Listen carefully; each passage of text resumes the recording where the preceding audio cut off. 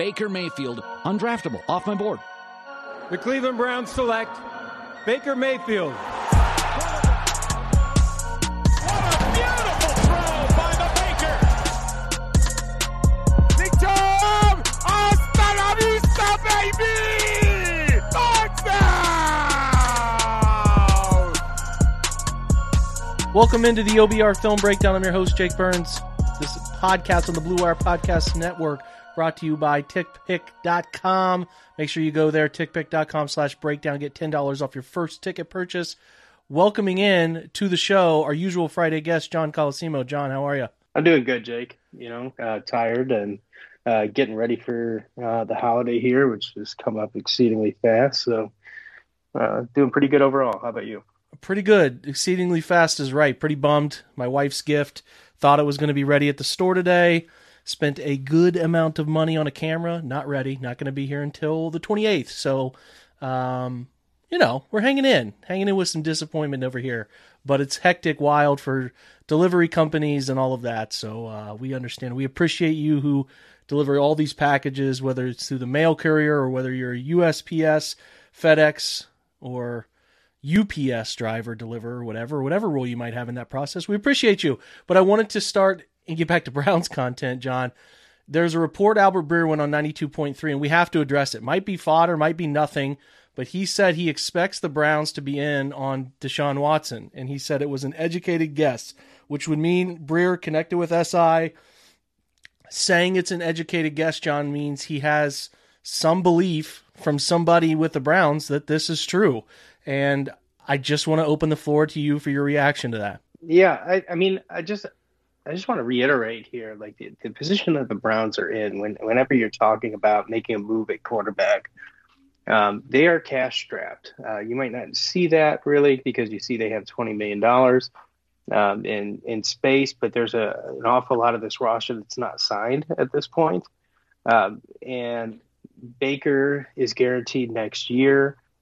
To boot, he will be getting shoulder surgery in the offseason, and any likely trade of Baker, let's just say that that's what they wanted to do, like any quarterback trade, it is far, far more likely. I mean, if you're talking about laying out percentages of the offseason, 90% of the time, that kind of a trade is going to get completed around draft time, and certainly before camp. And neither of those are going to be points where he will be able to pass a physical. So, the options for the Browns in making a move like this, and that's just the absolute, cold, hard facts of it. It's really, really difficult to imagine them being able to move or to do that. That's setting aside all of the other things regarding that. We know that all the reports so far, and again, I'm still leaving the whole ickiness of this out of this. Let's just talk quote facts, just so we can understand the logistics of this. Any reports have been talking about massive packages is what they're looking for.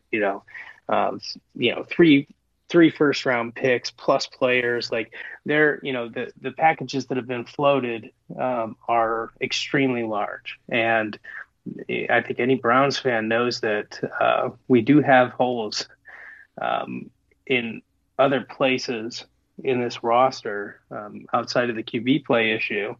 So that's all just kind of balling up all the intricacies and hurdles that make that a tough trade. And that's if his off the field stuff didn't exist. Then you have all that stuff, which I don't even think we need to get into. I think that the easiest, cleanest way to address this rumor is to just focus on how difficult it would be to make that move for the Browns without even considering the off the field stuff. So that's kind of how I find it extremely unlikely. And my guess is that his source is not all that close. And it's more of a educated guess with insider knowledge coming from outside the Browns. If I had to just wing it and guess myself. Yeah, I'm with you. Great points there. I think we are completely eliminating the off-field stuff, which you can't. You can right. Anyway. Right. But if we were, the only benefits to the Browns would be the only way they move on from Mayfield is if they trade him, because then you don't take a cap hit. So that's the only way. You can't cut him because then there's dead cap. But the only way they can move on from him is if they trade him. And I don't know if the Texans are going to get a better offer that brings back a quarterback than maybe what Baker would be. Tua, maybe. That's kind of pick your flavor sort of thing there. Hurts, yeah, another pick your flavor sort of thing there. I don't know. I really don't know. And the Texans have a bunch of weird. They might fire Culley at the end of the season. They're going in a million different directions. So yeah, I mean, like from the Browns side, Watson's a fantastic quarterback. If you just look at the quarterback, he's a really good player. I think he could come to Cleveland and be fine. But then you got to look about what you're talking there about giving up multiple picks. The surrounding cast, would that be fine? I don't know. There's chicken and egg theory there. Do you need the quarterback to solve the other stuff? Does having the quarterback solve the other stuff to an extent? A lot of moving parts there. I don't know. I think that in a vacuum, you could, and again, this is eliminating the off-field stuff. In a vacuum, you could rationalize a trade for Deshaun. But then if you look in that vacuum, you can still find reasons not to do it. And then you can also find, hey, there's this giant swelling mass sitting outside of this thing, which is a terribly ugly off-field situation that looks like it's only going to get cleaned up by people getting paid off. That's the only way it seems to be going. Otherwise, we've seen no traction.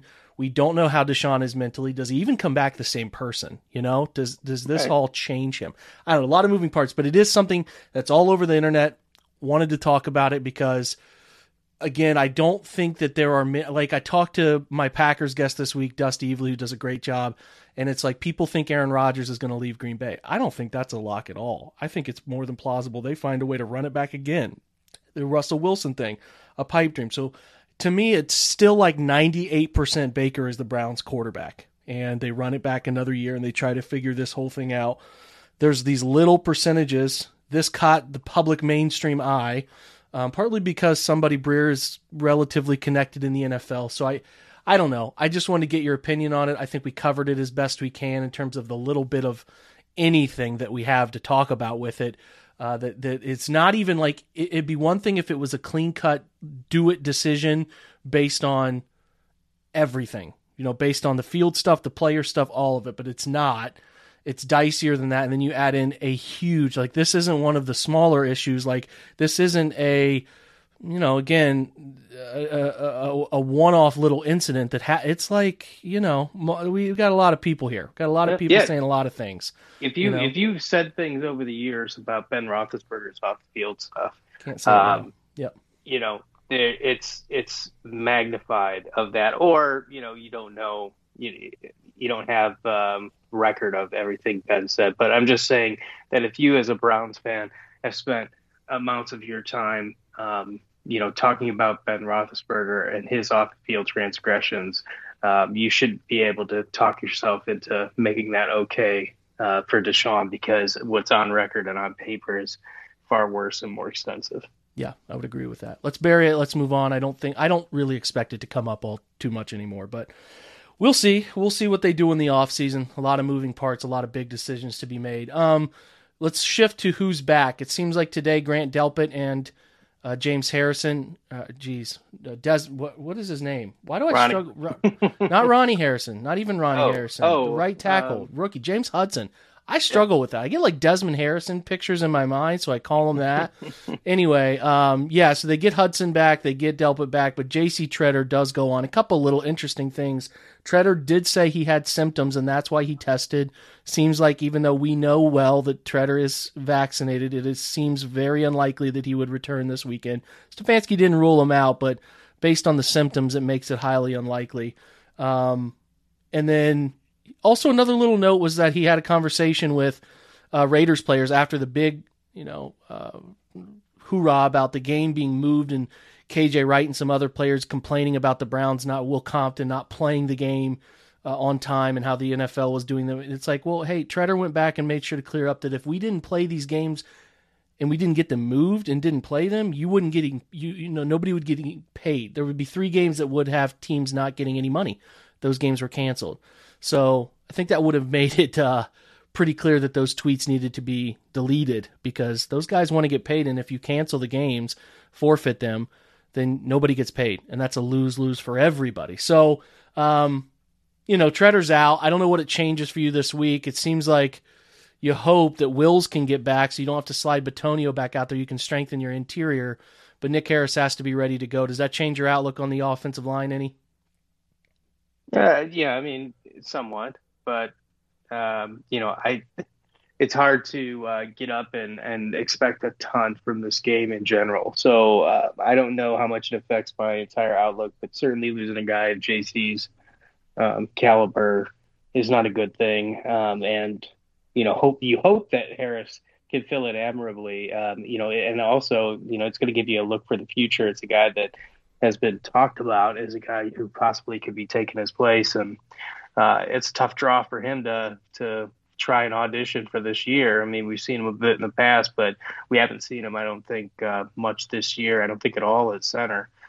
So it'll be interesting. We're driven by the search for better. But when it comes to hiring, the best way to search for a candidate isn't to search at all. Don't search, match with Indeed. Indeed is your matching and hiring platform with over 350 million global monthly visitors, according to Indeed data, and a matching engine that helps you find quality candidates fast. Ditch the busy work. Use Indeed for scheduling, screening, and messaging so you can connect with candidates faster. Leveraging over 140 million qualifications and preferences every day, Indeed's matching engine is constantly learning from your preferences, so the more you use Indeed, the better it gets.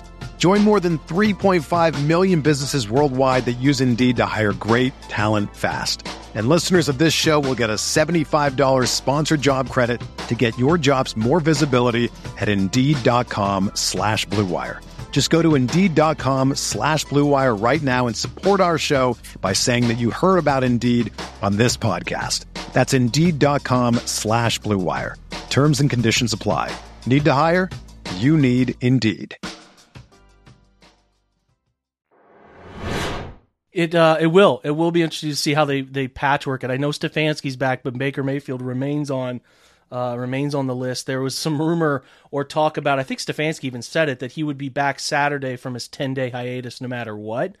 But it was just kind of funny to me to think that he would fly to Green Bay on Saturday, and how big of an only in Cleveland situation it would be if Baker Mayfield couldn't fly Saturday morning to Green Bay to play. Like, he gets stuck in Cleveland's airport, unable to, not that would have, they'd have an individual plane for him, but nonetheless, just like the ultimate only in Cleveland situation. Well, Baker was going to be here to play, but unfortunately he stuck in security. Couldn't get out of security.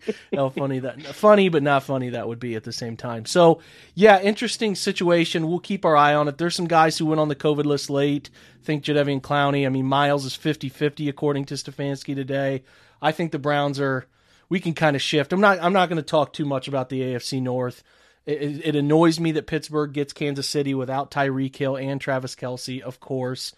Cincinnati, Baltimore, when you look at the grand scheme, it's really a toss-up. I think Baltimore winning would be nice, but the Browns have a chance to catch them because I think Cincinnati has Kansas City next week, and Kansas City would get guys back, so it's tough to see them winning. But the Browns just have to win these three. I don't think they can drop this game in Green Bay and really have a realistic chance. We all kind of thought of these two between Vegas and Green Bay. They had to win one of them. Everybody wanted it to be last week for obvious reasons because this is an 11-3 really good Green Bay team. And I don't know. Have you thought much about what they have to do to beat these guys? It does look like the only names that will be out from their normal list. I mean, Jair Alexander's not going to play. He's still hurt. Bakhtiari's not back.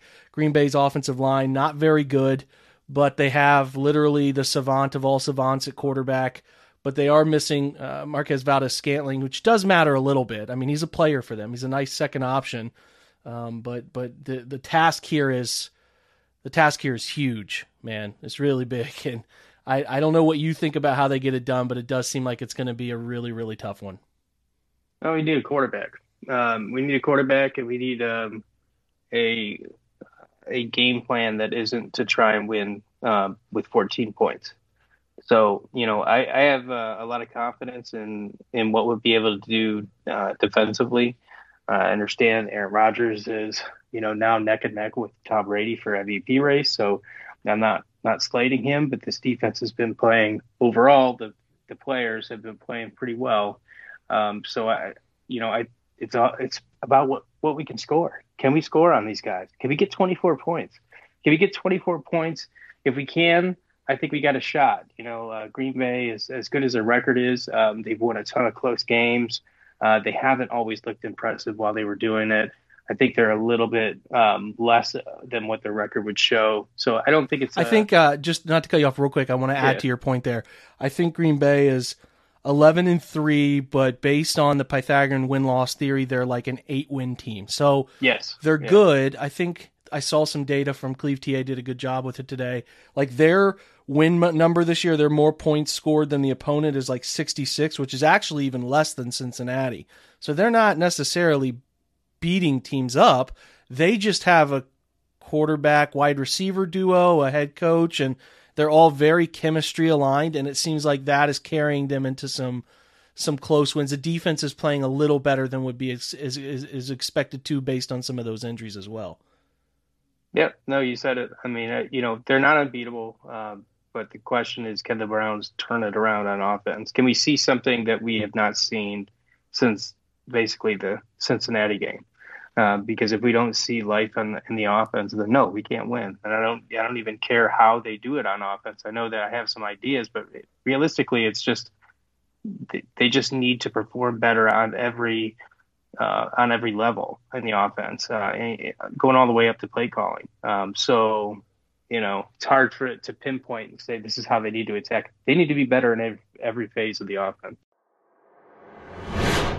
That's the thing that has stunned me is they have obviously got some issues in the passing game. I think they're strung by personnel, and they've been beat up by personnel issues within COVID and injuries and some of that. But even when they've all been there, everybody that they can have, it's not been a great group. And the issue remains, can they find a way to run? And the numbers since week 8, where I believe they're 22nd or 23rd in run game efficiency, tells the entire story, John. I mean, if this group cannot run really well enough to have any consistency, because what they did, I talk all the time about run game efficiency, where you don't have a 25-yard run and then 1 yard, 2 yards, -3, 28. I'm talking the way you go back and look at the statistics. I'm not sure Oakland blew Cleveland away in rushing. I actually think they only ran for like 105 yards as opposed to Cleveland's 91.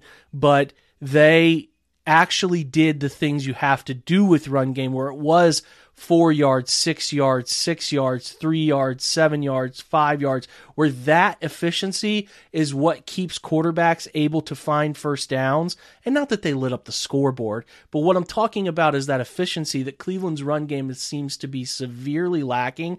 And I seriously don't think it's talked enough about because, and this is kind of back to the defense with Joe Woods, where the defense has given up other than the 22-point random Ravens game comeback, which was just weird, and other than New England, they've held opponents under 17 points every week, yet they catch flack. It's like we're all deflecting certain issues because we want to focus on something else. You know what I'm saying? The issue is clearly the run game, not supplementing what we know is a tied up personnel in the pass game situation, players underperforming and injuries, and we know Odell's situation didn't work out. So the run game to me is the root of all issues on offense. Would you agree with that, or do you think it's like the passing game is so bad nothing else matters? I just think they have to run. Some if they don't run, they have no chance. They don't, and that's a tough pill to swallow these days in the modern league.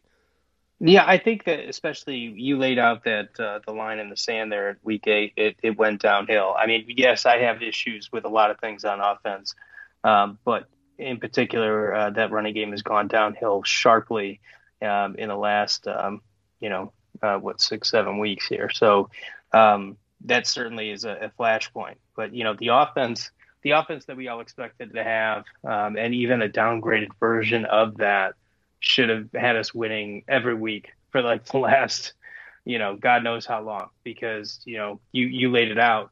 We're holding guys under, 17 or under points. We should be winning all those games. So I don't have a ton to say about the defense other than they're doing enough to win. I think that's a large part of why the Browns are so frustrating to even have conversations about.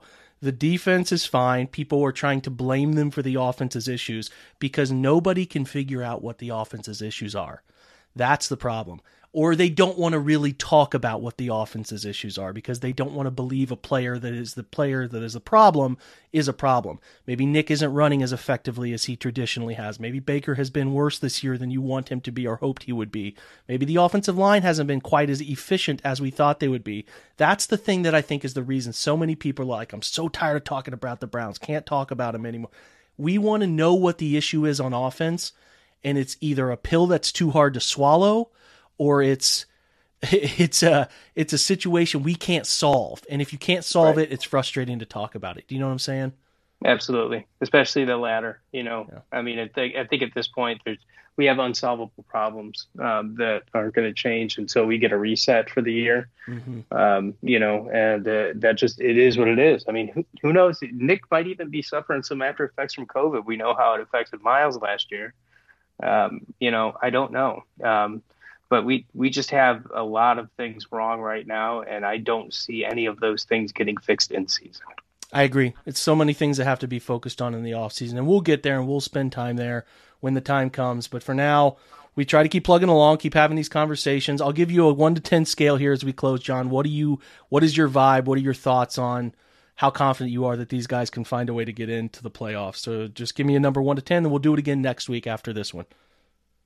It's 2 out of 10 to make the playoffs for me. 2 out of 10 for me as well. They need so much help. They need so many things to go right. And then a wonky NFL season, though, John, getting this game right in just a weird enough NFL season could springboard you back into a lot of hope. So absolutely, changes everything if they win this week. Completely changes everything. John, quick version this one on a Friday. We're up against the clock, but I appreciate your time as always, my friend.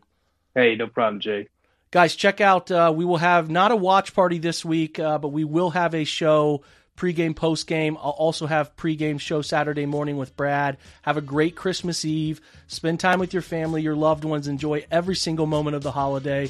Thanks so much for listening throughout this week, throughout this year. Your support for whether this pod, the website, or the Twitch, again, I say it every time, means everything to us and is why we do it. Thanks again to John for joining today's show. Thanks to you guys for listening. And again, have a great Christmas Eve and go Browns.